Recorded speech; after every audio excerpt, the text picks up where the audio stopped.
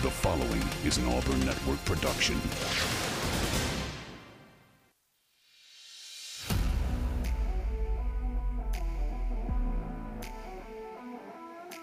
You are on the line. Live on ESPN 1067, Auburn Opelika's sports leader. Online at espnau.com or on the ESPN 1067 app. To be on the line, call in at 334-321-1390 or toll free at 888-382-7502. You are on the line with Jacob Goins. You're on the line, finally, here on ESPN 1067 on a Wednesday afternoon. I hope you're all doing well. Apologies for the technical difficulties. I think there was something, it was on our end 100%, but something was messed up from last Wednesday when I was not here, right when I was out sick last week, Monday, Tuesday, Wednesday. Thought we had it all changed back over, and we did. Just seemed to be a little glitch, and so we are here now, though. We're a few minutes behind, but no worries. We are here on a Wednesday afternoon. Hope you're doing well here on the Wednesday edition of On the Line, the show that tells you like it is and holds nothing back. I'm Jacob Goins with you inside the Auburn Plaza Bar and Lounge Studio on a Wednesday afternoon. Rivalry Wednesday, each and every Wednesday here on ESPN 1067. We will talk with Jordan Hill of Dawgs 247. We'll also talk with Austin Hannon of BamaCentral, the Sports Illustrated site for Alabama, and we'll get caught up on the Georgia Bulldogs after they defeated Auburn. Of course, we didn't talk to Jordan or Austin last week since I was not here, but we will talk with Jordan about the Georgia-Auburn game. We'll also talk about the Georgia-Kentucky game, as for maybe the first time this year, Georgia looked like the number one team in the country. So we'll talk to Jordan about that coming up in just a few minutes. That'll be at 2:30. And then we'll talk to Austin Hannon of BamaCentral on how Alabama has continued to just figure it out. They've continued to win, coming off that win against Texas A&M. They have a game coming up this weekend against Arkansas, an Arkansas team that is reeling. I mean, this Arkansas team, people were high on them in the offseason for some reason. I don't know why. I tried to tell you Arkansas wasn't going to be all that great. People got on me when I said KJ Jefferson was 6th in my preseason quarterback rankings. Now, KJ Jefferson is still playing pretty good football. He's thrown for 1,300 yards. He's got 12 touchdowns, but 6 interceptions. So he's still good, but he's not just this world-changing quarterback that people said he was. And I got dragged for that. But here we are. Arkansas is 2-4, and they're probably going to be 2-5 after they go to Tuscaloosa this weekend. So we'll talk about that later on with Austin Hannon as well. But, hey, phone lines are open. Again, apologies for getting on a little bit later, but we're here. Looks like it's drizzling a little bit outside. It's supposed to be raining all afternoon and evening long here in Auburn and Opelika. But phone lines are open. Would love to hear from you on a Wednesday afternoon. 334-321-1390 is the number to get you through to me. What's on your mind on a Rivalry Wednesday? What do you want to talk about? What do you want to hear from Jordan and Austin when I have them on the show? If you have particular questions you want to ask from them, or have questions that you want me to ask from them, or topics you want me to cover with them, let me know, and I would absolutely put it on there and be sure that I ask them when we get them on the phone line. So give me a call. Let's have a talk on a Wednesday. 334-321-1390. And as we get further into the week, I want to start taking a look around college football and looking at what's coming up this weekend in college football. It is a week where it may not be as stacked as of other weekends we've had, especially the last couple of weekends that we've had in college football, where we've just had game after game after game that was supposed to be good and ended up being good. But there are some doozies this weekend. There really are. And look, you had 3 games played last night. You had a game played on, you've had multiple games played already. You have games coming up tomorrow. You have games tonight being played. You have games on Friday night being played. And then, of course, a bunch of games on Saturday. And when you look around, you obviously have Auburn, LSU. You have Indiana, Michigan, which unfortunately I don't think Indiana is going to be able to hang with Michigan. That's a 2-3 football team, and Michigan looks really, really good so far. But again, they have not been tested, so I don't know how good Michigan really is because they haven't been tested. Minnesota, their head coach said that that's the best football team he's ever seen in his 12 years of coaching. So maybe they are legit. I don't know. Ohio State's on the road to Purdue, but that's a 2-4 football team. So not a ton of great games. I'm curious, in your mind, can Arkansas keep it close with Alabama?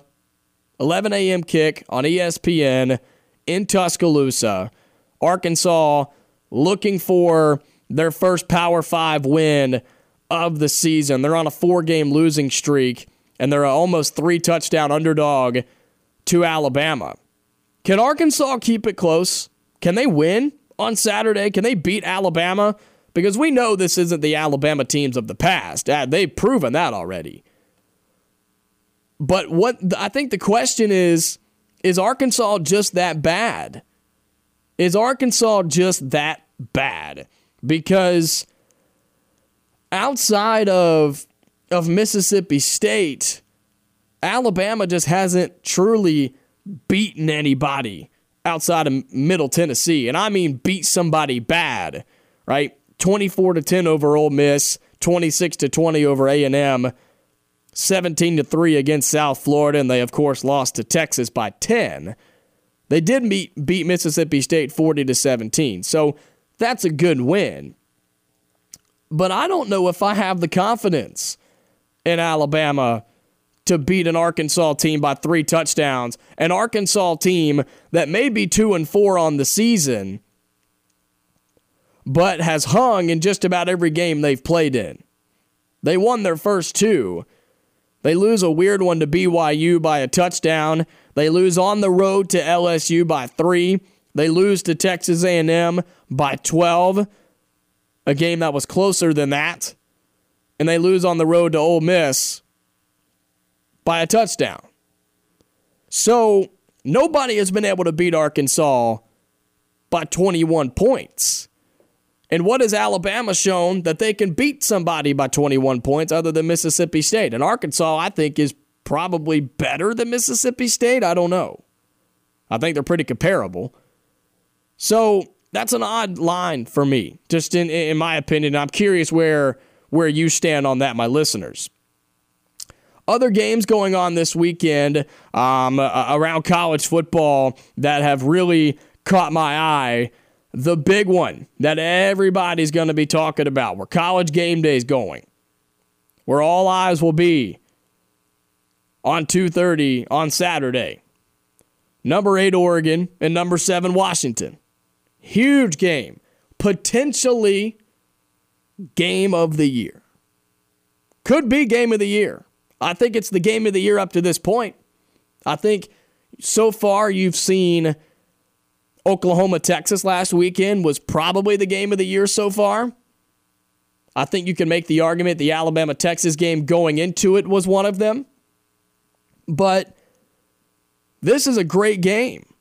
Top 10 matchup out of the Pac-12, the conference that will no longer exist after this year, and a conference that's been a laughingstock across Power 5 football for years and years and years.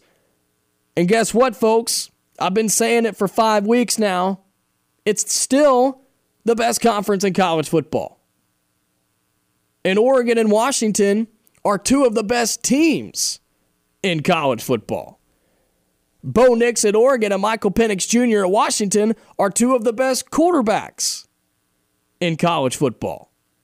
And you're going to see that on Saturday, 2:30 on ABC, when number 8 Oregon travels to Seattle to take on number 7 Washington. Really, really excited about this game. You have Michael Penix Jr., who is 1 yard short of 2,000 yards, has 16 touchdowns, 2 interceptions. That's just through the air. This is a really, really fun game. The total is 67. That's a lot of points, but these teams like to score a lot of points. And there's one thing we know about the Pac-12 in the past is they don't like to play a whole lot of defense out there in the Pac-12, but these two teams, believe it or not, have actually played pretty good defense. The most points that Washington has given up this season is 32.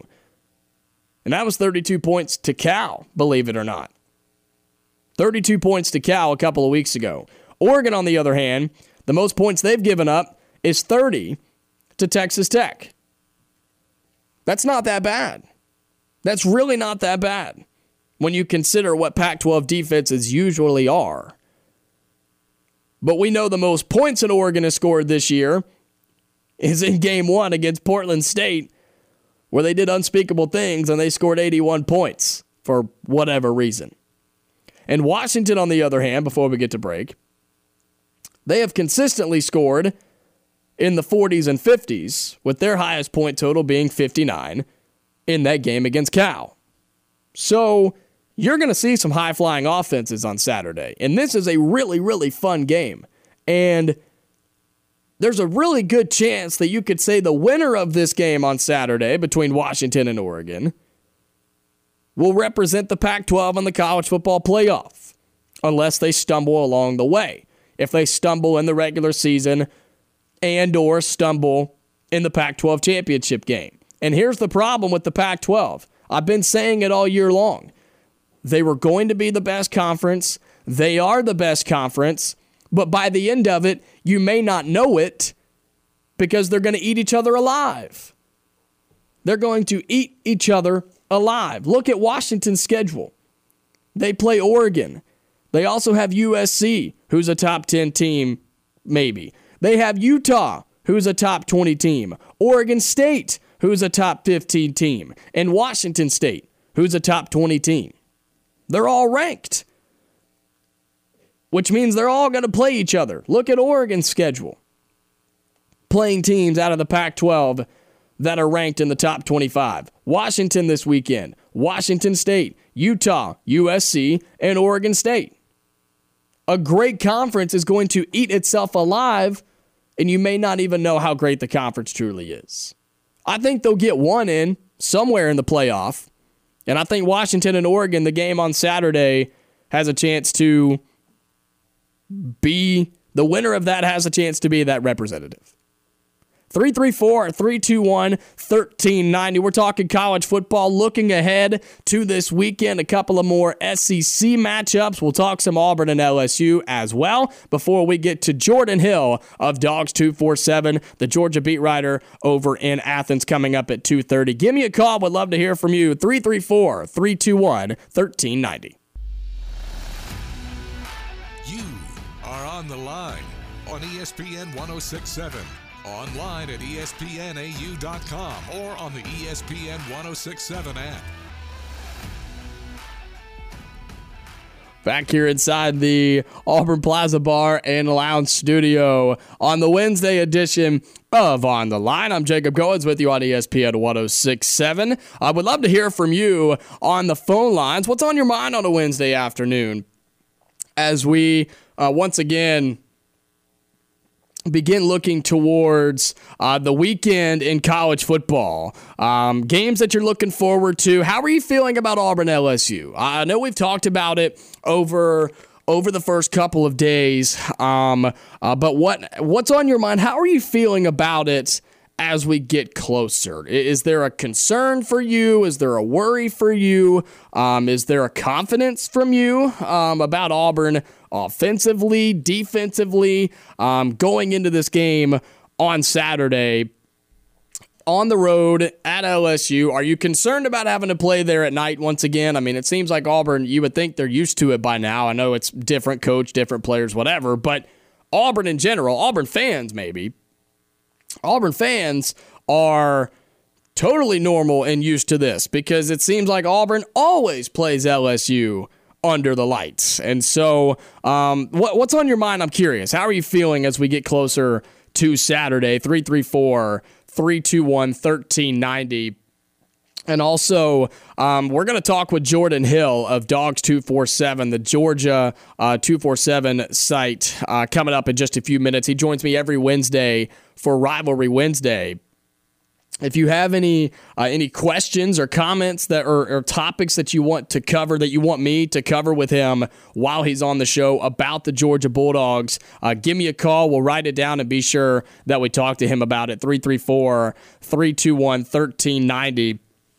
I've been looking through just all the games coming up this weekend in college football. And side note really quick, it's a very busy time right now in sports. You have baseball postseason. You have NHL that started yesterday, which I know a lot of you just rolled your eyes when I said that, but hockey started yesterday, and if you listen to this show, you know how much I love that sport. You have NBA starting up in just a couple of weeks as well. It's a crazy, crazy time. You have college football happening. College basketball is less than a month away. Like, it's about to get wild in the world of sports for the next few months, and so I'm excited about it, and I hope you are as well. But with the games coming up this weekend in college football, again, it's not the biggest, stacked weekend that we've had in a while, but there are good games. And I just talked a lot about that Oregon and Washington game, but the biggest game in the conference has to be Texas A&M on the road at number 19 Tennessee, 2:30 on CBS. A weird game, right? It's the crossover from the SEC West and the SEC East. Two teams that don't really play each other a whole lot. I think this is a really interesting game. It's an interesting game. We have somebody calling it. We'll bring him on right now. Texas A&M, Tennessee this weekend. Just an interesting one, really. Tennessee favored somehow. I think I like A&M early right now. I don't really know. Got a couple of more days left to kind of figure out what we want to do on that one. But I think Texas A&M and Tennessee could be a really, really interesting matchup. We'll get to the phone lines really, really quickly. 334-321-1390. You're on the line. Who are we speaking with? This is Spector. I'll be quick. Yeah. You think LSU's got a better defense this year than they did last year? Better than they did last year. They're not playing like it, that's for sure. Yeah, right. My point is, who do you think is going to be quarterback for Auburn? On Saturday? Mm-hmm. I think it'll be Peyton Thorne. Okay. Based on what? Based on that he started against Georgia. I think he played better against Georgia, and I think he will still be QB1, especially coming out of a bye week. That I think they worked on things, and I still think he's going to be QB1, but I think Robbie's still going to get his touches. Yeah, I do too. Well, I was looking at Robbie's record. I mean, his stats from last year against LSU, and he was 19 of 38 for 337 yards and 2 TDs. Mm-hmm. And I think LSU's quarterback is basically Robbie Ashford 2.0. I mean, he's really good. Mm-hmm. And so I really believe that Robbie would have a better chance against LSU than Peyton. Well, I think his running ability really will have a threat, and I think you're going to see that quite a bit later in that football game. And even when Auburn gets near the red zone, I think Robbie's going to really see the field a lot because I think he's going to pose a big threat to LSU for sure. Well, bring that up with your next guest, see what they think. Okay, will do. I will absolutely do that, Spector. Appreciate the call, man. Great to hear from you. 334-321-1390. We're going to talk to Jordan Hill of Dawgs 247 when we come back about the Georgia Bulldogs. We'll talk to him about what he saw from Auburn's quarterback room and how Georgia, after that beatdown against Kentucky, looking like the number one team in the country.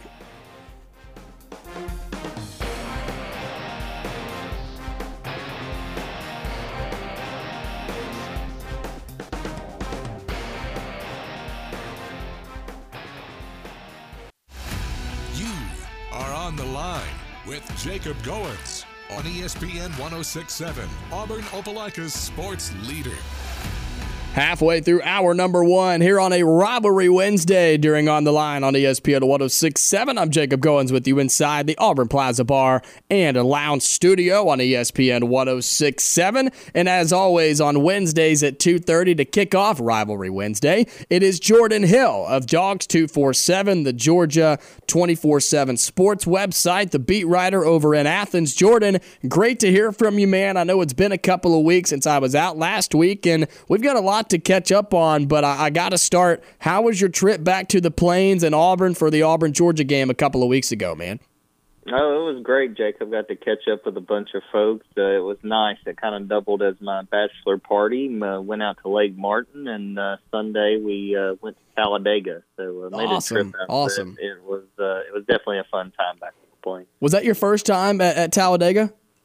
No, I've been 3 or 4 times. Okay. I'm a big NASCAR fan, but I did bring a bunch of people who had never gone, so they got quite the thrill. I went there for the first time less than a year ago, back in, I can't even remember what it was, now back in the spring, and that was one of the coolest things I've ever done. It was the Geico 500 there at Talladega. We actually did a remote broadcast there for our radio station, and that was one of the coolest things I've ever done. I'd never been to a NASCAR event or anything like that, and the noise and the feeling of when they start the cars and when they're flying around the track, it is there's no way to put it into good words, and that's a really, really special place. Definitely. It was fun to be back, and hopefully made a few of the guys on the trip fans out of it. I think they had a good time. Well, I'm glad you guys enjoyed it. Glad you got to make a trip back to Auburn. And, of course, you got to cover a Georgia football team that escaped, I think is the best way to put it, with a win from the Plains, a 27-20 victory over Auburn. I know it was a couple of weeks ago, Jordan, but do want to pick your brain on that game just for a minute. Your overall thoughts before we get to what the really good response was for Georgia against Kentucky. But in that game a couple of weeks ago in the Deep South's oldest rivalry, as Georgia defeated Auburn 27-20, what'd you see? I think the biggest thing, Auburn figured out the best way to attack with the quarterback situation it has. You know, the thing that Georgia struggled with the most was stopping those quarterback runs. And I thought Peyton Thorne and Robbie Ashford were really, really effective on the ground in that game. And I think a lot of credit is due to Hugh Freeze and that staff, Philip Montgomery as well, in understanding that, you know, they weren't going to be able to throw the ball that much.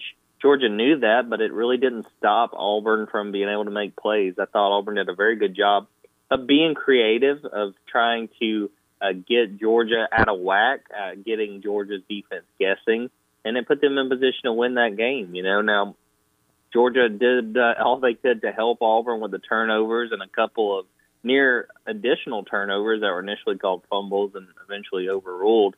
Auburn had itself a real opportunity, just wasn't able to finish it out. I think a big part of that is the talent disparity. And, I mean, you look in the fourth quarter, Georgia had a Brock Bowers and Auburn didn't.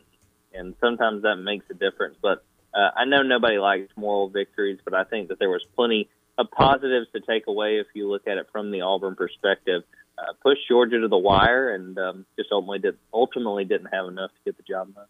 I feel like for somebody like yourself who writes about Georgia on a daily basis, you've got to be running out of adjectives to describe Brock Bowers and just how good he is and how impactful he is on the offensive side of the football for the things he did against Auburn and the things that he's pretty much been doing his entire college career. Yeah, it's always funny at this point when it comes to Brock Bowers. If he doesn't make a play, you're surprised. You know, he had a near touchdown catch against Kentucky that he dropped in the end zone, and we all kind of looked at each other like, hey, you know, he is mortal. You know, he isn't perfect. But, yeah, he's outstanding. You know, the conversation really since that Auburn game has been if he could be a potential Heisman candidate. I think he's going to have to put up some really big numbers to do that. But there's no denying that he's one of the best college football players, regardless of position, in the entire country. And what he does is really special.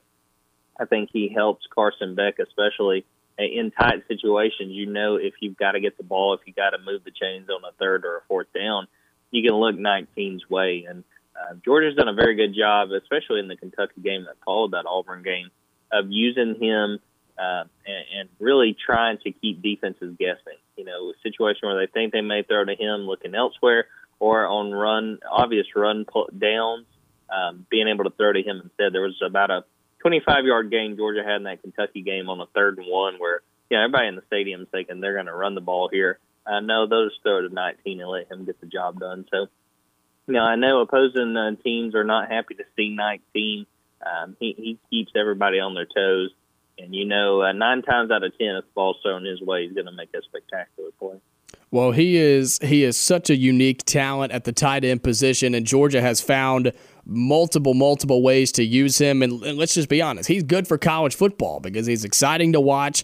He's a unique talent where a tight end position that doesn't get utilized as much as I think it should. And credit to him out at that position, making plays like he does. Talking with Jordan Hill of Dawgs 247, the Georgia 247 site, covering the Georgia Bulldogs. Let's talk about that Georgia and Kentucky game where the Bulldogs bounced back. I know they beat Auburn, but they bounced back, I think, in a really big way with what was a true beatdown in Athens, 51-13 over Kentucky. This game was over by the first quarter, and Georgia really asserted dominance over a top 20 Kentucky squad.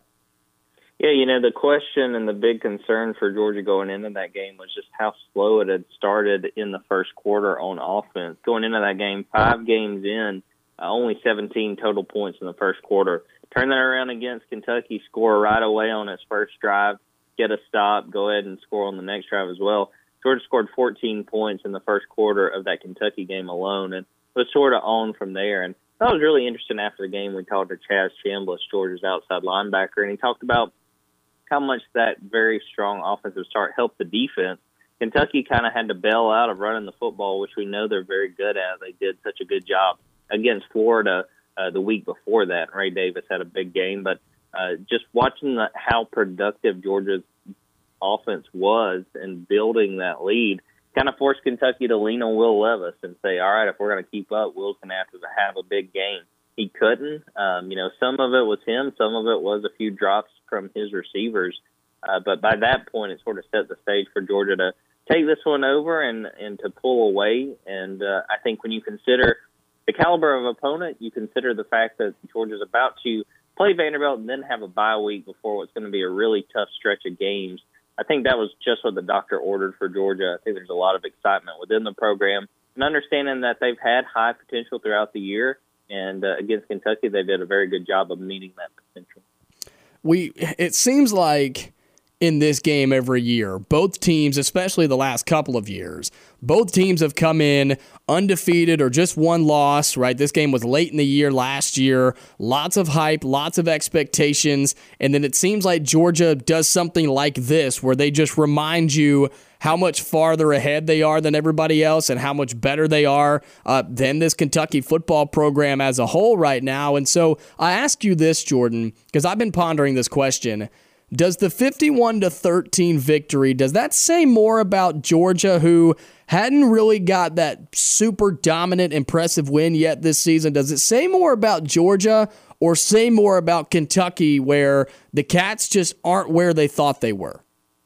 I honestly think I would say it says more about Kentucky because there's been flashes of what Georgia could be and being very productive and having that really good second half against South Carolina, having that really good second half against Auburn. But with Kentucky, if you looked at their schedule before they had played Georgia, I'm just rattling off the top of my head. It was like Ball State, Eastern Kentucky, Akron, Florida. None of those teams scream, a win that shows you that they're for real. They faced really their toughest competition, and you saw what kind of disparity there was between the two teams on the field. I think Kentucky's probably still about an 8-win team, maybe a 9-win team just based on the schedule. But I think that Georgia understood the challenge at hand. I think they knew they were more talented than Kentucky, and unless they ran into some turnover issues, which they had against Auburn, that they should be able to take care of business. So, again, I think it's a boost for Georgia. But on the whole, if I looked at those two teams, I would say it's sort of more revealing for Kentucky because that was by far the toughest game they faced, and we saw how that wound up playing out. Well, Jordan, Georgia's more talented than Kentucky because Georgia, they bought some pretty good players. That's why they're better. Right. I guess Mark Stoops had forgotten about Devin Leary and Ray Davis and a couple of those receivers. I do understand, and I thought Kirby handled this very well. He said, he understood what Mark Stoops was getting at, trying to build up the fan base. But I think it was Kyle Tucker at The Athletic who covers Kentucky. I thought he made a very good point that you don't want to be crying poor or asking for money after you just got beat by 38. When, again, as we were just making the point, Jacob, they've brought in guys from the portal. It's not like Kentucky has had no options. Right. And yeah, so I think that was a poor decision by Mark Stoops, who otherwise I think is a very, very good coach, done a great job at Kentucky.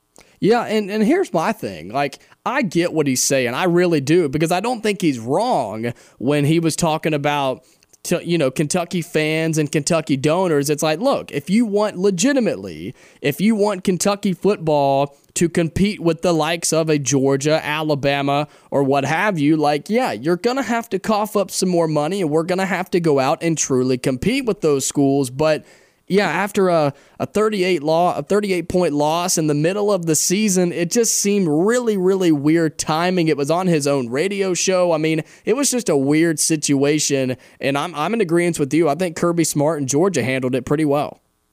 Yeah, I think Kirby sort of understood that there was no positive to take out of that. And I do wonder, and again, this is from an outsider's perspective, about how much of that Mark Stoops comment and what was said goes back to what's going on in the past between him and men's basketball. We always know that Kentucky, and that's no secret, that men's basketball is the straw that stirs the drink there. I wonder if that's a piece of it too. It just, nothing good was going to come out of that, especially like we said after a blowout loss. I get on the sort of basic level what he was getting at, but nobody's going to smile and say, "All right, coach, here's a 20. We're going to pass the hat around after that kind of game."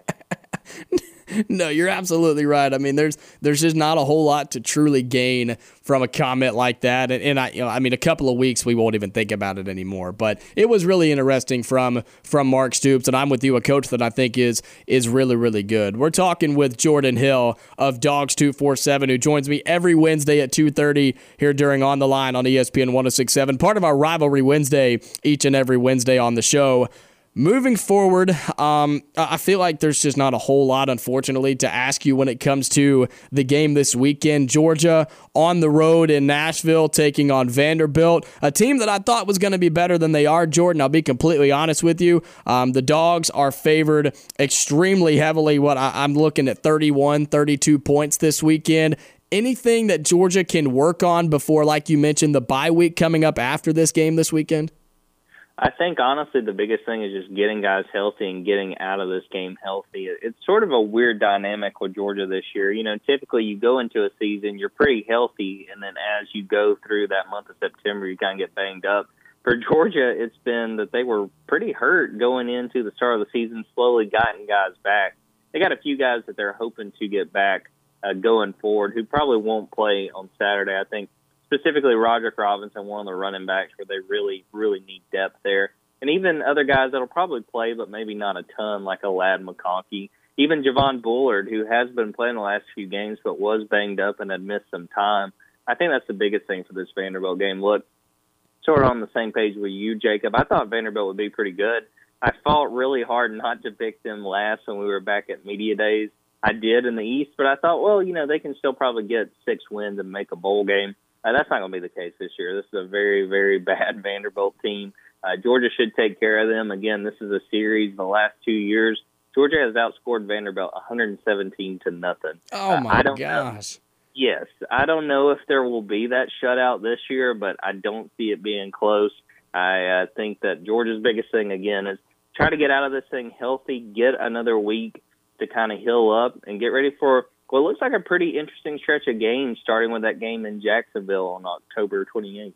Yeah, you mentioned that a little bit ago. Florida, Missouri, Ole Miss, Tennessee, and Georgia Tech is how the Bulldogs will finish the year after the bye week. And I don't know what you're going to get out of Florida, but we know Missouri has a high-powered offense. We know Ole Miss at times has an high-powered offense, and Tennessee at times has a high-powered offense. So a really, really interesting stretch down the back end of the season for Georgia if they want to stay undefeated and remain number one.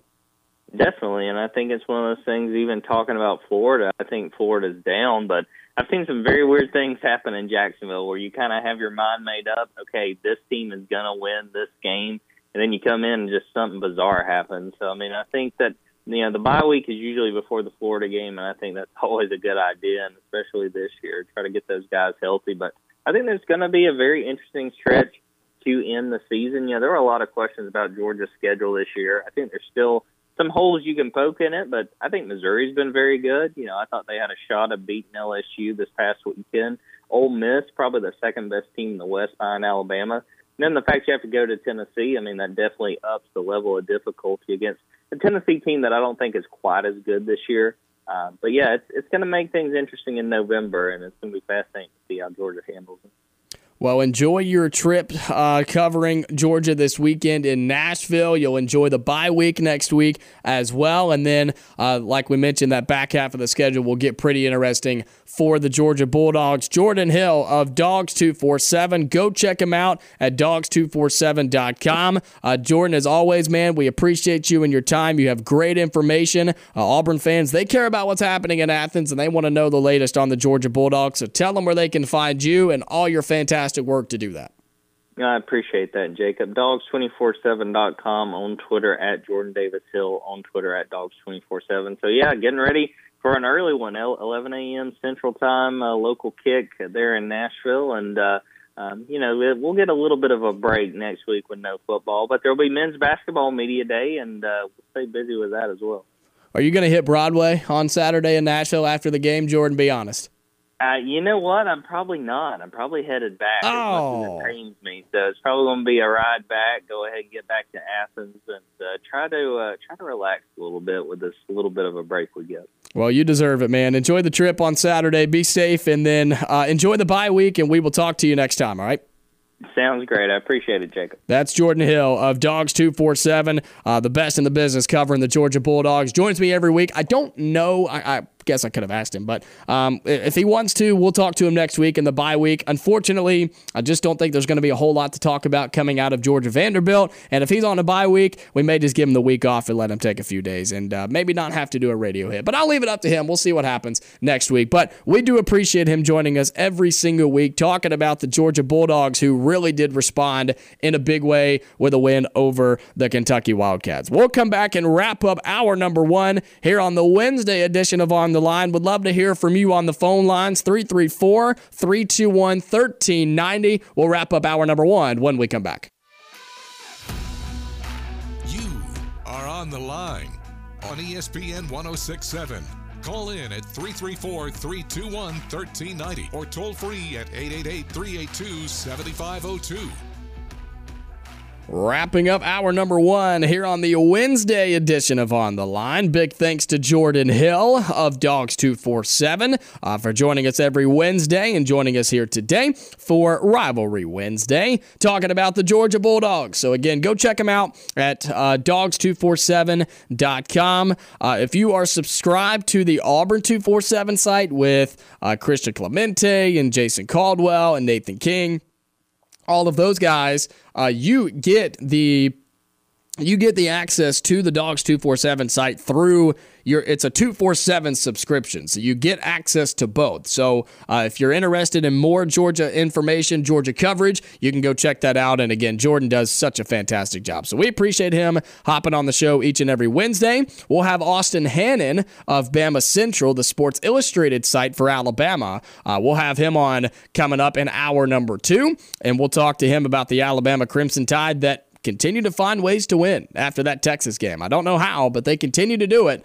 and they've got a good chance to get a win this weekend against Arkansas this weekend on Saturday. So we'll talk to him coming up in hour number two as well. But until then, we're about to get to a break, but would love to hear from you on the phone lines. What's on your mind on a Wednesday afternoon? I've been posing the question as we get closer to Saturday. How are you feeling about Auburn and LSU? We had Spectre calling in earlier talking about the quarterbacks some more. That seems to obviously be the high topic of conversation between the quarterbacks, and can Auburn's defense hold on this weekend? I mean, they've been playing really, really good, but they're playing a really high-powered offense this weekend in Jaden Daniels. So come on in, let's talk about it here on the Wednesday edition of On the Line. We'll continue talking Auburn LSU, looking at college football, talking about it all here on the Wednesday edition of On the Line. And as I mentioned, Austin Hannon of BamaCentral will join us in hour number 2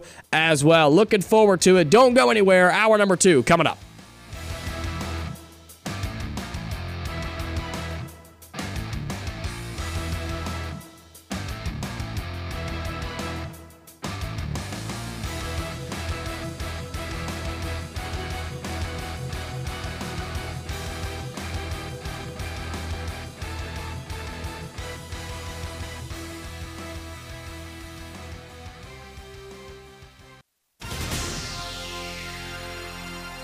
The following is an Auburn Network production.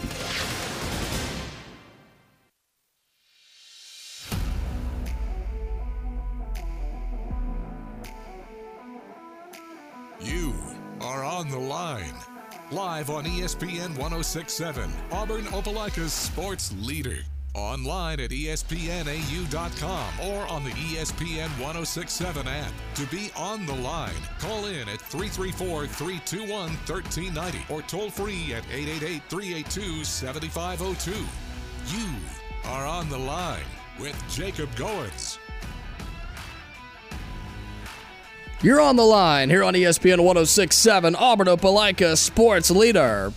Happy Wednesday, everybody. Hope you're doing well as we get underway here in hour number 2 during Rivalry Wednesday on the Line on ESPN 1067. I'm Jacob Goins with you on the Auburn Opelika Sports Leader. If you missed any of hour number 1, you know where to find the podcast. Just search On the Line wherever you get your podcast, or you can go to ESPNAU.com, click on the podcast center, and you'll find a commercial free posted there right after each and every show.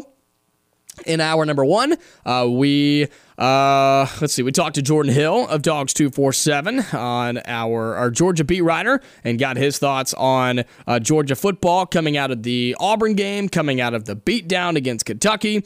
So talked to him. We also started taking a look at some of the games going on this weekend in college football, and while it may not be the biggest weekend, there are some really big games, and so really talked about all of that in that first hour. So if you missed any of it or any other parts of the show, you can find the podcast later on today. Coming up here in hour number 2, going to take a different approach in this segment and really excited about it coming up in just a few minutes. We're also going to talk to Austin Hannon of BamaCentral, the Sports Illustrated site for Alabama. We're going to talk to him about the Alabama Crimson Tide. 5-1, playing Arkansas this weekend, chance to go 6-1 somehow, some way. We're going to talk to him about that Alabama team, the vibes going on in Tuscaloosa right now, and all that good stuff. So that'll be coming up at 3:30. Until then, phone lines are open. If you want to call in, what's on your mind? What do you want to talk about on a Wednesday? Give me a call. We'll get you on the show. 334-321-1390. Our show producer and intern, Michaela, waiting on your call. We'll get you put on, and we'll talk about whatever is on your mind on a Wednesday afternoon. I've been posing the question as we get closer to Saturday.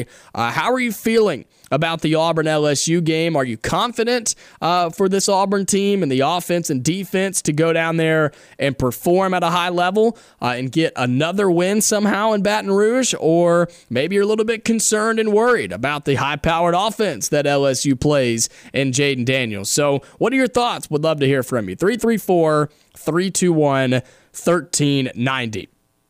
But I want to talk about last year's Auburn LSU game, because Uncle T-Bone Wade Bennett from Radio Free Auburn, he tweeted at me earlier today, and he was asking me about it. And I'll be completely honest, I have shut out most of what happened last year with Auburn football just because of how bad it really got.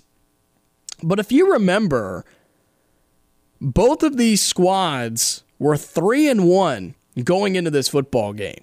Auburn and LSU were both 3-1 in the game, played at Jordan-Hare Stadium.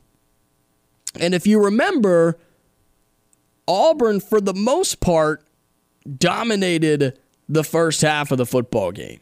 And by the end of it, even though Auburn got shut out in the second half, it seemed like Auburn should have won the football game. They got off to a hot start. I mean, a really hot start.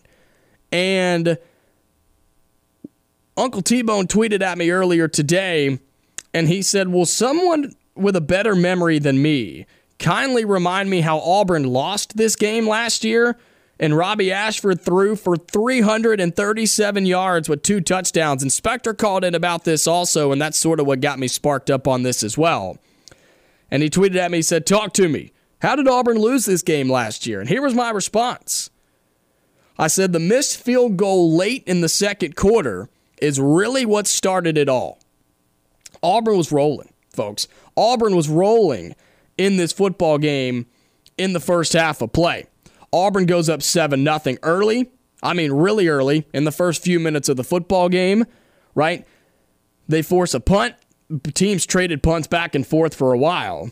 Auburn then scores another touchdown going 99 yards in 6 plays. Couple of plays from Tank Bigsby. Big pass from Robbie Ashford to Javarius Johnson. You had Jarquez Hunter, a pass to him down the middle of the field, and he broke free down the sidelines. And then Robbie Ashford threw to Camden Brown wide open in the end zone for an 18-yard touchdown. And just like that, a minute into the second quarter, Auburn's up 14-0 last year. You force another punt by LSU. You then have another 7-play drive, and you kick a field goal. It's 17-0 Auburn. Okay? You then have the fumble by Auburn that gave LSU the touchdown. The fumble recovery for a touchdown, which was a heck of a play. It was B.J. Ojulari, and if you don't remember, he was tearing up SEC offenses early in the year last year. And he got the strip sack fumble, and it was picked up and ran in for a touchdown. That's really where it started. But you're like, okay, it's 17-7. Everything's fine. Auburn's up by 10, 17-7. LSU's offense has still not done anything. We're fine. Everything's good. Auburn goes on a 10-play drive, and they missed the field goal at the end by Anders Carlson. And at that point, you're like, okay, you're up by 10. You had a chance to go up by 13. And you could feel the momentum switch a little bit, could you not? You could feel it switch to the LSU sideline. Well, what does LSU do in response? They go 77 yards and 11 plays, and they score a touchdown. And it's 17-14 at the end of the first half, and a first half that Auburn dominated for most of it. And that's when everything flipped. Teams traded a couple of punts. Auburn went for it on 4th down, didn't get it. LSU turns around. They go the length of the field. They score a touchdown. Robbie Ashford throws an interception. And after that, it was over. Until LSU fumbled it. And then Auburn threw an interception. And that was the end of the game. That was it. The second half was ugly last year. LSU scored 1 touchdown in the second half, and that was it. That was the ball game. 21-17 is the final score. That was a heartbreaking loss for Auburn. A heartbreaking loss.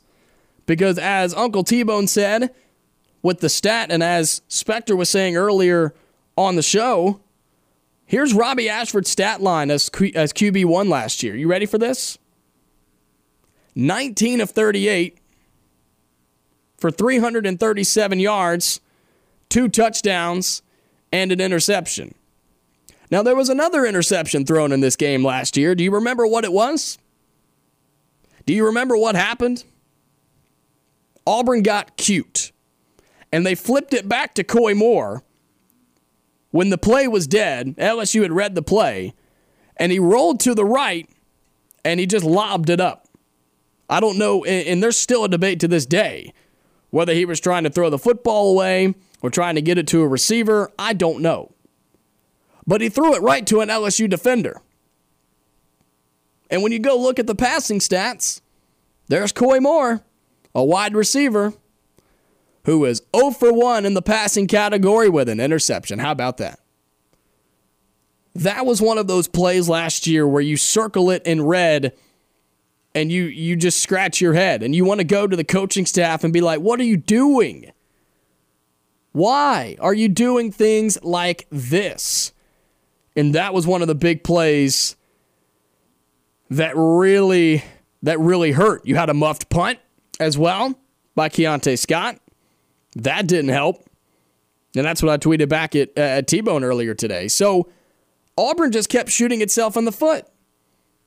But again, who would have thought that Robbie Ashford as QB1 could throw for 337 yards? Now, the accuracy wasn't all there.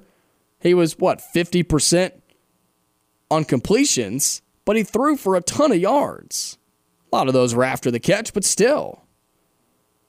And yet that's how Auburn lost the game last year at home, 21-17, to an LSU team that was decent.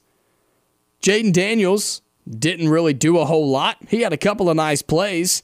He had a better day on the ground, I think, than he did through the air. He only threw for 80 yards, only had 8 completions last year. But on the ground, he carried it 16 times for 59 yards and had one of their 3 touchdowns. And that was a heartbreaking loss for Auburn last year. At home, a chance to get back on track in that season. It was a tough game for Auburn. And again, it's one of those that I sort of just forgot about because last year was such a disaster. Like it just all went downhill from there. It really, really did it not? I mean, it just went downhill from there because you came off of the embarrassing Penn State loss. You then come out of the miracle win against Missouri, and a miracle it was. You shouldn't have won that game. And you had a chance to bounce back and get a win over LSU, a team that you outplayed, and I think you were better than at that time. And you just give the game away with turnovers and bad play calls. And ultimately, that led to a lot of losses in a row, 5 to be exact, with LSU, Georgia, Ole Miss, Arkansas, and Mississippi State. And, of course, Brian Harsin was fired in there. Cadillac took over at Mississippi State, fought till the end, and then you turn around, you get the Texas A&M win, the Western Kentucky win, and eventually the loss to Alabama. But I thought it was interesting bringing up the LSU game from a year ago in a game that Auburn could have won and possibly should have won. And I talk about this because what if Saturday, this coming Saturday, the game this season, gets down to a situation like that? What if Auburn goes down there, and we're playing our favorite game, the what-if game, right? What if Auburn goes to Baton Rouge this Saturday, and the defense continues to play like they're playing? Right, Auburn's defense is playing top 10 level defense in college football, I think. The numbers may not 100% back that up, but I don't care. Just look at what they're doing. Look at who is making plays and what they're doing to opposing offenses. Now, this weekend could change that, but let's say that the Auburn defense plays like they have been, and they go down and they hold LSU to under 30 points. That's what Darryl Dapprich, that's the number he threw out yesterday, and I think that's pretty accurate. I do. I think that's a solid number. Now, the obvious concern is, can Auburn get to 30 points offensively? They haven't been able to do it against Power 5 competition, but let's say 30 is a decent number to hold this LSU squad to. So, let's say the defense plays well.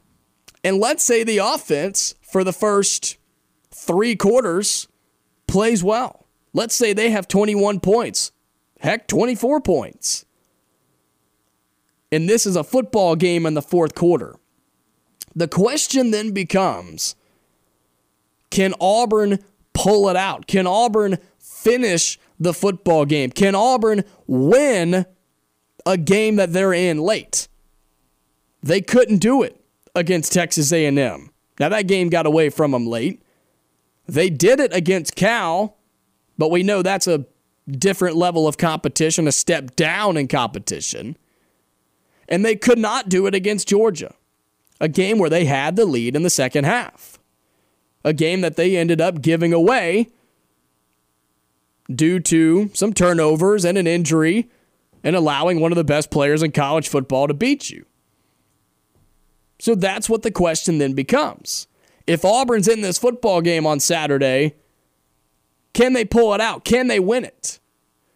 Because so far, other than Cal, we haven't seen that.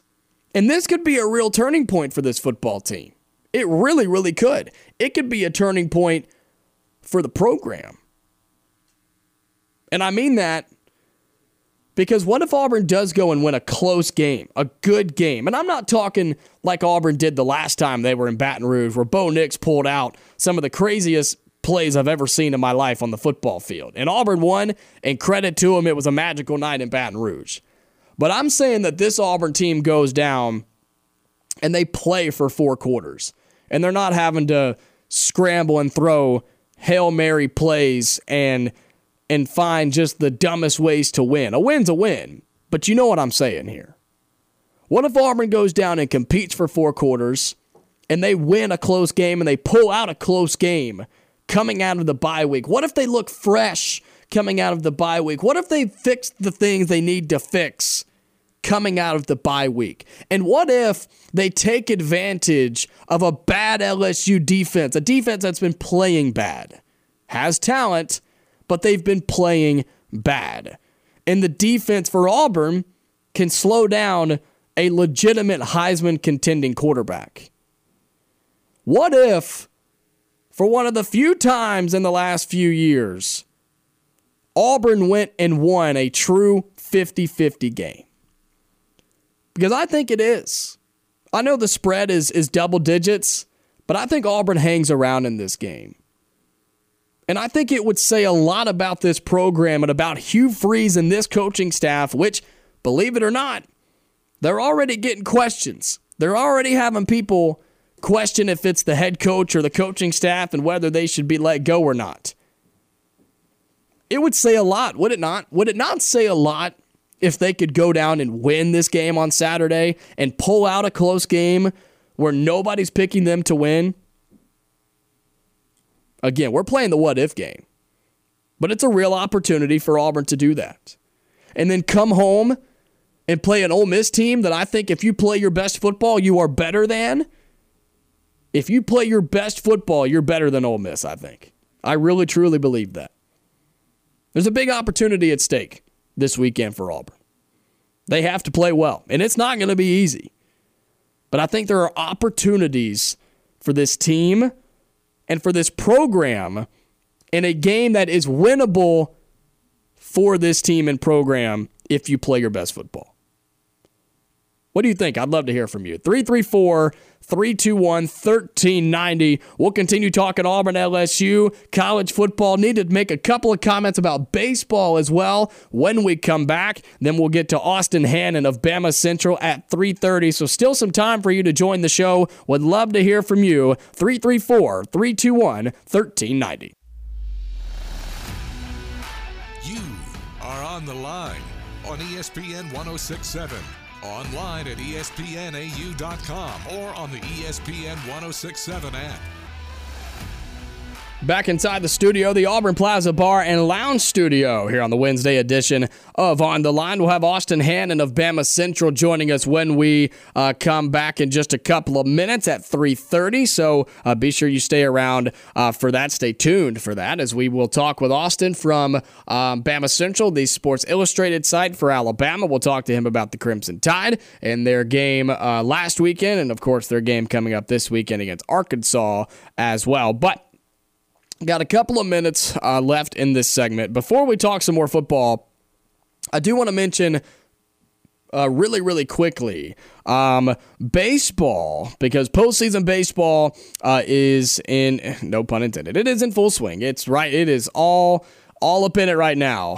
In the divisional series, you've got teams that are already done, teams that are already eliminated. It's kind of crazy to see what's been going on so far in baseball. You had the Rangers, who eliminated the Orioles, a 100-win team, by the way. The Rangers took care of the Orioles, 3-game sweep. And it wasn't even close. The Rangers took care of business against the Orioles. You've got, of course, the Atlanta Braves and the Philadelphia Phillies. That series tied at 1 apiece. Game 3 is tonight. It's actually this afternoon, starting a little bit after 4 o'clock. We'll talk about that in just a minute. We also have the Astros and the Twins. That's a good series. Houston up 2-1 in that series.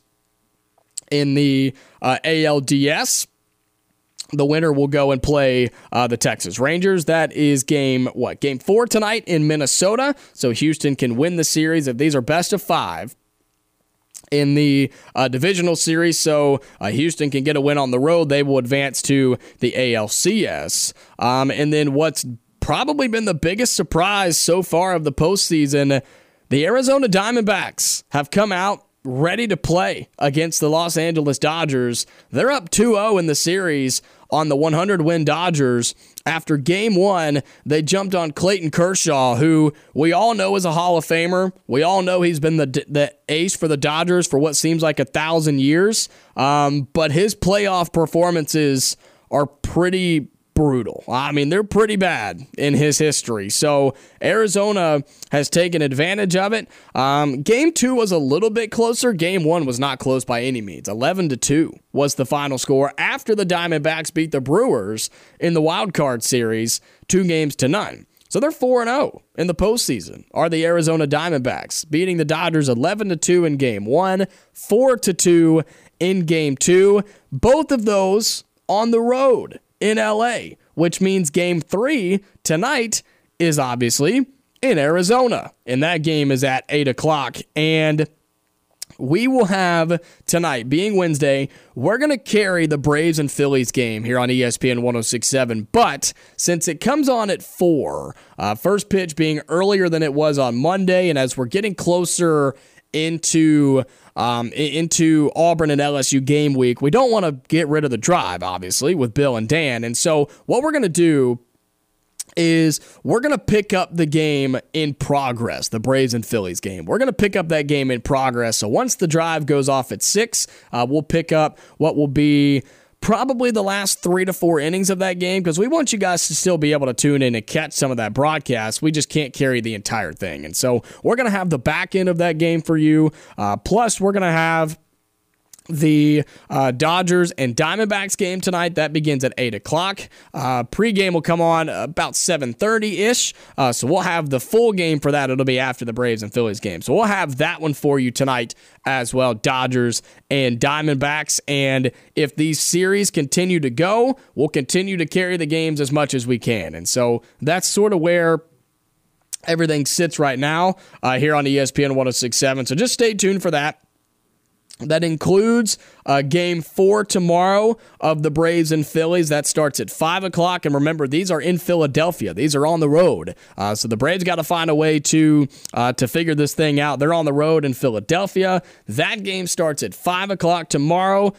We will carry that one, pick it up in progress as well. And then if it goes to a Game 5 on Saturday, we will carry that game on Saturday. If we don't get that, if there isn't a Game 5, hopefully it would be the Braves taking care of business in Philly. Hopefully it's not the Phillies taking care of business at home. But if this does get to if necessary, winner-take-all Game 5 in Atlanta, we will carry that on Saturday.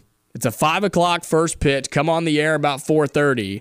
If that does not happen, we will have Texas A&M and Tennessee in college football. So Saturday is going to be a good day no matter what. And then we'll have the Diamondbacks and Dodgers if that gets to a Game 5 back in LA. So great weekend coming up. Great action here on ESPN 106.7. We call ourselves the Auburn Opelika Sports Leader, and it's because it's true. It's because we do the best. We have 7 straight hours of local sports talk radio. We also have some of the best live events from ESPN Radio with postseason baseball. We have college football. NBA, college basketball, both coming up as well. I mean, we just have so much going on. So that's sort of a little bit of an update.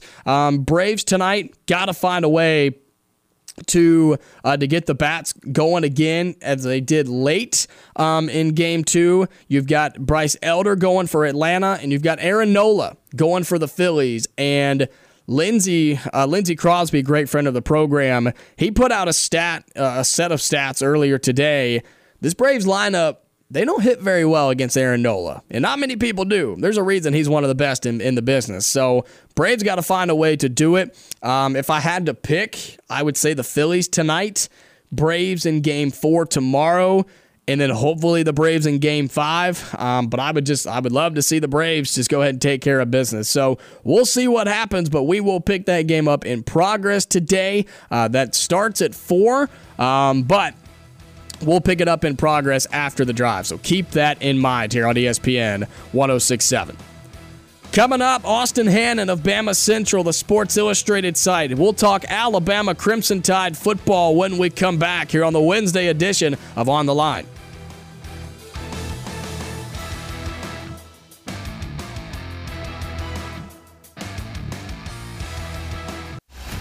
You are On the Line with Jacob Goins on ESPN 106.7, Auburn Opelika's sports leader. 30 more minutes here on the Wednesday edition of On the Line. It is Rivalry Wednesday here on ESPN 106.7. I'm Jacob Goins with you on the Auburn Opelika Sports Leader. Let's get to the phone lines as our second guest for Rivalry Wednesday is Austin Hannon of BamaCentral. He joins us on the phone lines. Austin, great to hear from you, man. I know we didn't talk to you last week when I was out, but we got a lot to talk about, and it's great to have you on the show once again, man. Yeah, I think it's been a few weeks, Jacob. I mean, we've been off our schedule here, so lots happened, I think, since the last time we talked, and I'm fired up to talk about it. Yeah, well, because I forgot because you were out of town one week as well, and so we weren't able to get you on then, and then I was out sick last week, and it's just, it has been a couple of weeks, so we have more to talk about than I thought we did. So where do you want to start? I mean, we can go all the way back to the beginning if you really want to. I mean, there's weeks and weeks to talk about for Alabama football, since, of course, you do write for the Sports Illustrated site for Alabama, BamaCentral.com, and you had the win against Mississippi State, and then now, of course, the win against Texas A&M. And so I guess a general question before we look at A&M in particular, what have you seen from Alabama in the last 4 wins in a row? I know the South Florida game was not sexy by any means, but you had the Ole Miss win, you had the Mississippi State win, and then the Texas A&M win as well. They're figuring out the identity. And this is, I mean, we talked about this in the offseason. We talked about it leading up to the season, that I thought that if this Alabama team could, come together, figure out what they're going to be good at, what they're maybe not going to be so good at, and just put it all out there and understand each player on the team knows their job, that maybe this team could figure it out and they could make a run in the SEC West into the playoff. And, you never want to doubt Nick Saban in a college football playoff. So they're kind of starting to figure that out now, I think. Jalen Milroe obviously was the whole weird quarterback thing happened at the beginning of the year, and he's starting, and now he's not playing at all, and now he's starting, and eventually they said, okay, he's our guy, and week by week, Jacob, he's just getting better. He's just getting better. We saw the same thing happen with a lot of the quarterbacks that Alabama's already had in the past. You think about Blake Sims, you think about Jake Coker. Since we're taking away from, obviously, the top tier of the quarterbacks with Tua and Bryce and whatnot, but the guys that have maybe not been as good, that tier below, that have still been able to win football games, and I'm kind of starting to emerge Jalen Milroe into that spot because he's doing a lot of things well right now. He's starting to understand his reads better. The game plan is starting to circle around his strengths, which is very good for Alabama. And they've kind of been tested in a bunch of different ways, I think, over the last couple of weeks. And, in Starkville, they were able to run the football a lot, but they only threw the ball 13 total times. And then last week in College Station, it was like, nope, you're not going to run against these guys. So can Jalen Milroe beat a team with his arm? And the answer to that was yes on last Saturday. So they're in the defense, which I've been talking up all offseason, that I thought it would be the best in a few years. It's becoming that. They've got so many good individual stars on the defense, and now so many guys that are starting to emerge as stars. When you think about guys like Terrion Arnold and Caleb Downs, the true freshman, you're starting to see a very big identity of this Alabama football team come out to the forefront. I think there's a lot of good things ahead the way it looks right now. Well, when it comes to Jalen Milroe, you had talked about weeks ago, and it may have been right around that South Florida game when we were going into the Ole Miss game. You were talking about how Alabama offensively had to shape the offense and the game plan around Jalen Milroe. We've seen teams do it for years and years and years, and it's successful when you have a guy with his specific skill set where he's throwing the ball pretty well and can throw a good deep ball, but he also has really good running ability as well. And like you mentioned, it seemed like Alabama has started to do that, and here we are. They're on a 4-game win streak. Yeah, and I've just been so impressed with Jalen Milroe, and I'm a self-proclaimed doubter of his at the beginning that maybe it wasn't going to be his job to win. Maybe he didn't have the arm talent to lead a team like Alabama. But he's proven me wrong every week. And last week he took just another step forward. Like the beginning of the season, we saw the deep ball, like you said, it was there. Alabama was able to hit the big plays, but it's that short to intermediate game that there were still questions about. And how is he going to do in that area? And so Texas A&M, while they did allow some deep balls down the field, they said, hey, we're going to stop the run. We're going to make him beat us across the middle and the intermediate zones of the field. And he picked them apart. I mean, you just go back and watch the film as I did.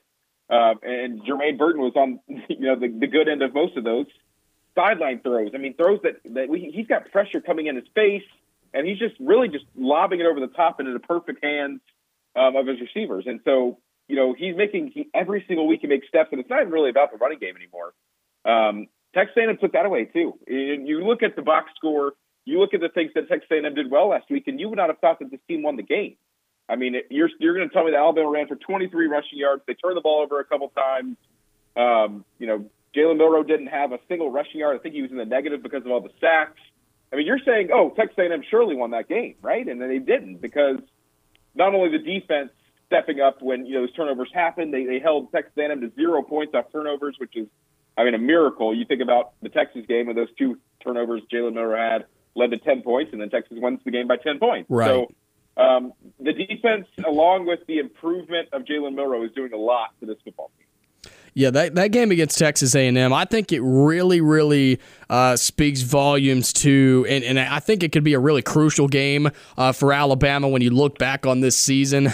When we finish this thing up, I know we're around halfway through, but winning that game 26-20, they won that close game, right? A game that a lot of people, Austin, you know this, a lot of people had Texas A&M winning that game. They thought Max Johnson was going to go in and light Alabama up on defense, and they didn't know if that offensive line for Alabama, which has struggled pretty mightily, they didn't know if they could hang with that Texas A&M defensive line that had been wreaking havoc over the last couple of weeks. So correct me if I'm wrong, but I feel like this could be a really pivotal moment and maybe a turning point in the right direction for Alabama moving forward. Yeah, and I didn't even mention the 14 penalties for 99 yards that Alabama had in College Station. You add all of these things that I've said together, along with the record 108,000 whatever people that were there. That is unbelievable that they were able to win that football game. And so when you look at it, you take it from a broader scope and you say, okay, and this is kind of what Nick Saban's been talking about this week. If we can take away the negative plays, the turnovers, the penalties, the pre-snap penalties, take all those things away, this is a really good football team that's got a lot of potential moving forward. So I think that week by week they're going to get better at the penalty thing. I still, obviously, in the SEC on the road, you're going to go through struggles like that where you're going on silent snap and guys are touching guys and guys on the defense are being distracting and moving around and people are flinching. And so it gets difficult on the road, and it makes sense that in an environment like that with a young offense and a young quarterback that you're going to have some penalties and have some pre-snap miscues like that. But if you can get those things cleaned up and continue to improve in the passing game, and I think a big thing for Alabama this year is I've seen enough at this point in the season right now from Jalen Milroe where I feel comfortable with the passing offense moving forward. I've seen Jermaine Burton kind of take a step forward, which with him it seems to be one step forward, one step back. Then he gets a penalty, then he fumbles, and then he gets an 80-yard touchdown. But Isaiah Bond's starting to come through in the receiver group. So the guys that are catching the football are starting to kind of come together. You're starting to see a couple stars at wide receiver, and Milroe's starting to throw that thing all over the field. Can Alabama learn to run the football consistently? It's got to be a big thing moving forward. Because at the beginning of the year in the offseason, that was, all the talk of this team was going to be what like they did against Ole Miss and like they did against South Florida down the stretch, lining you up 5-on-5. We're going to knock you down with our brick wall, and Jace McClellan's going to run right through the hole. So they had a lot of struggles with that at Texas A&M. Like I mentioned, 23 rushing yards They had a lot of struggles to run the ball against Texas. So these athletic, strong, big defensive fronts have been giving Alabama problems. And I'd like to see, a couple guys like Justice Haynes get in there and get to tote the football as well. So I think running the ball and limiting penalties is going to be a big thing moving forward. We're speaking with Austin Hannon of BamaCentral, the Sports Illustrated site for the Alabama Crimson Tide. He joins us every Wednesday during On the Line here on ESPN 106.7, part of Rivalry Wednesday each and every week on the show. Good thing for Alabama, Austin, moving forward. They're going to be at home for the next month. They have 3 games coming up, including a bye week. Arkansas, Tennessee, bye week, and then LSU. That comes at a really, really good time, and this is a prime opportunity. A couple of tough teams with Tennessee and LSU, and Arkansas has been, they haven't won many games, but they've been in all their games. So a really, really good opportunity, in my opinion, for Alabama to continue to stack up some wins and build some confidence for the back end of that schedule. Yeah, that game last week was huge. I mean, it was not understated. I mean, a lot of people talked about the SEC West was on the line in College Station, and now, I don't necessarily agree with that just because of the schedule that Texas A&M does have remaining. I think even if Alabama had lost that game, the door would have still been open for them. But like I just said, I think that door for Texas A&M is now closing. I think they've got a tough schedule the rest of the way. I wouldn't be shocked to see the Aggies go 7-5 this year, which then we're going to start having questions about Jimbo Fisher yet again. Once again. Yep, that's right. Once again. We talked about it, I forget, it was probably a month or two ago. You said what game on this schedule is going to define the season, and I said LSU on November 4th. And it seems like right now, at least, we obviously know the issues that LSU's got right now. They've got extreme defensive issues that Auburn, your Tigers, are going to be looking to, exploit this weekend down in Baton Rouge. But that game still, it seems like my entire life that game has defined the SEC West. I think it will again. But like you mentioned, the home field advantage is going to be a big thing. I do circle that Tennessee game. I circle that Tennessee game bigger than the LSU one because seeing what LSU's got on defense tells me kind of everything I need to know. Obviously, Jaden Daniels, great player. They've got a great offense, the best offense in the SEC probably at this moment. You can argue Ole Miss, but I think Alabama's defense can slow them down enough to win that game. Tennessee's not being talked about a lot, Jacob. We saw them go down to the swamp. It was ugly. And I think as soon as that happened, everybody kind of wrote the Volunteers off. But they're kind of like Alabama. They're kind of picking things up here. Big game this weekend, obviously at home against those Texas A&M Aggies, which I think Tennessee's going to win. But I think that game's the biggest challenge moving forward for Alabama. Can they get revenge on Tennessee? Can they slow down that Josh Heupel offense? But in the back of my head, I've still got the Auburn game circled as well, just because. Not only have I seen a lot of crazy things happen at Jordan Hare Stadium, but I saw some crazy things almost happen a couple weeks ago when Georgia went to town. So there's still a couple challenges ahead, but if you're Alabama, the rest of the season you're going to be favored in every single game. So what that tells us is Alabama's the favorite to win the West. They're the favorite to go to the SEC championship, and I think that that is the matchup we're going to see in Atlanta between Alabama and Georgia. And when you get there, that's when you got to answer a lot of different questions. Well, to get there, they have to take care of Arkansas this weekend. Austin, what can you tell us from what you've seen about this Arkansas team, a team that is, desperate for a win this weekend and really anywhere they can find it on the schedule? They've been competitive in all of their games. They just haven't been able to win any of their big Power 5 games. They're 2-4. The mojo and the emotions have to just be extremely low right now for this Arkansas team. What can you tell us about them and what Nick Saban and Alabama are saying about this Arkansas team? Yeah, I think this Arkansas team is one of the most interesting stories in the SEC this year. They come in with a lot of expectations. Everybody knows KJ Jefferson, everybody knows Raheem Sanders, and so the expectations that they're going to do what they have done the last few years, and that's just run the ball. With their quarterback, with the running back, a lot of zone reads and stuff like that. But they've been so bad up front that they haven't been able to run the ball. And so when a team that wants to run the ball can't run the ball, then they have to turn to the pass. And like Alabama, that's kind of a similar thing that they've had to deal with was if people are going to attack the run and your offensive line is one of the weaker parts of your team, can you throw the ball and still have success? The answer for Alabama has been yes. The answer for Arkansas has been no. So that's the big difference in a 3-0 conference record versus an 0-3 conference record. They've lost 4 games in a row, including that one to BYU that kind of started it all.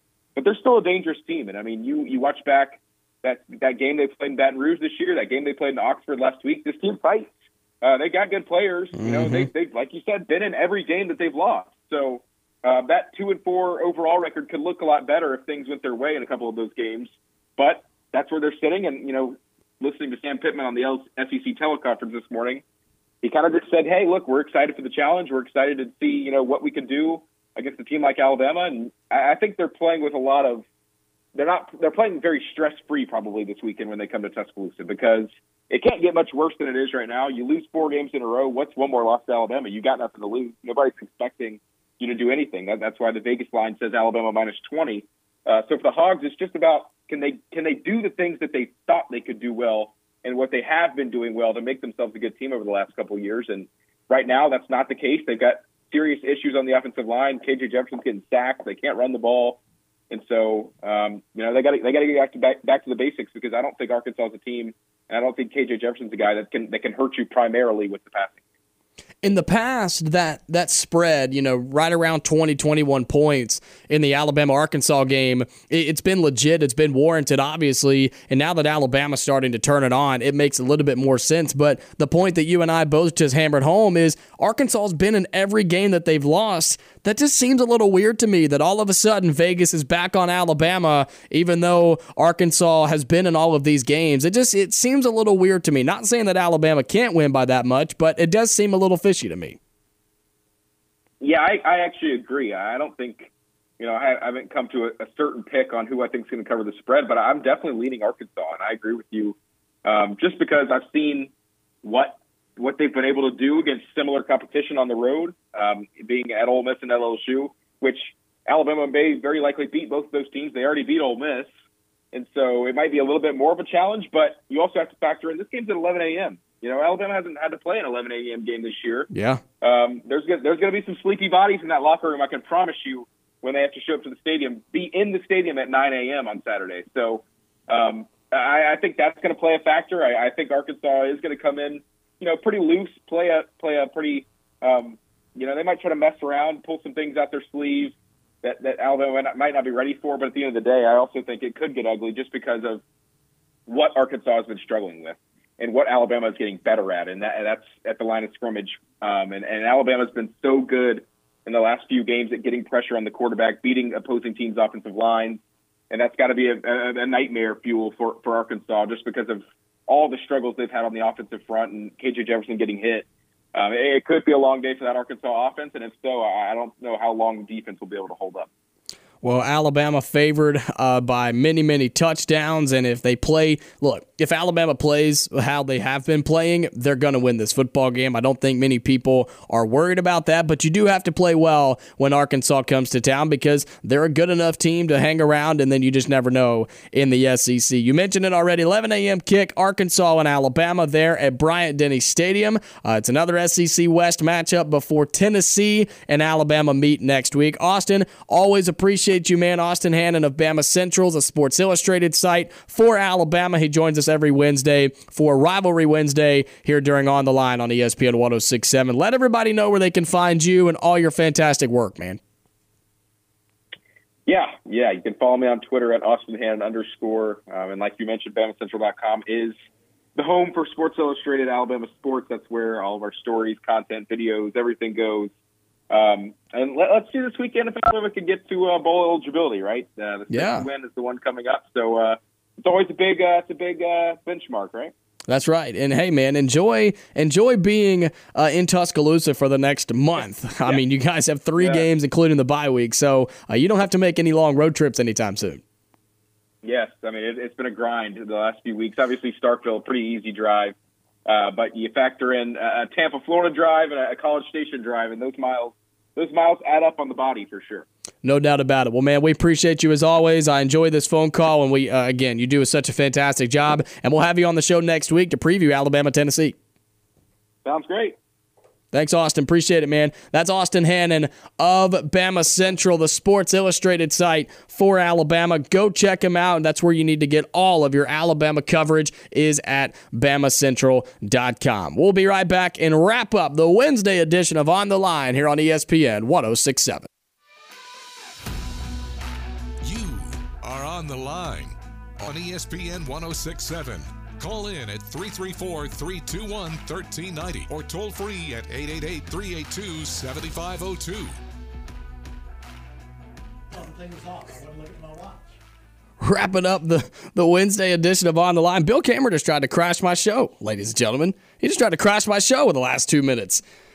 Sheesh. No, I'm just kidding. He did, though. He did. He tried to walk in the studio and take over. But he will be on in just a few minutes. Bill Cameron, Dan Peck, and Jason Caldwell from Auburn 247. He'll be on in just a few minutes from 4 to 6 here on ESPN 106.7. A reminder that the Braves and Phillies play Game 3 tonight in Philly of the NLDS. That series tied at 1 game apiece. And we are not carrying the entire game tonight, but we will pick it up in progress, okay? So after Bill and Dan are off the air at 6 o'clock, we're going to pick it up right there, wherever it's at. I don't know where it's going to be.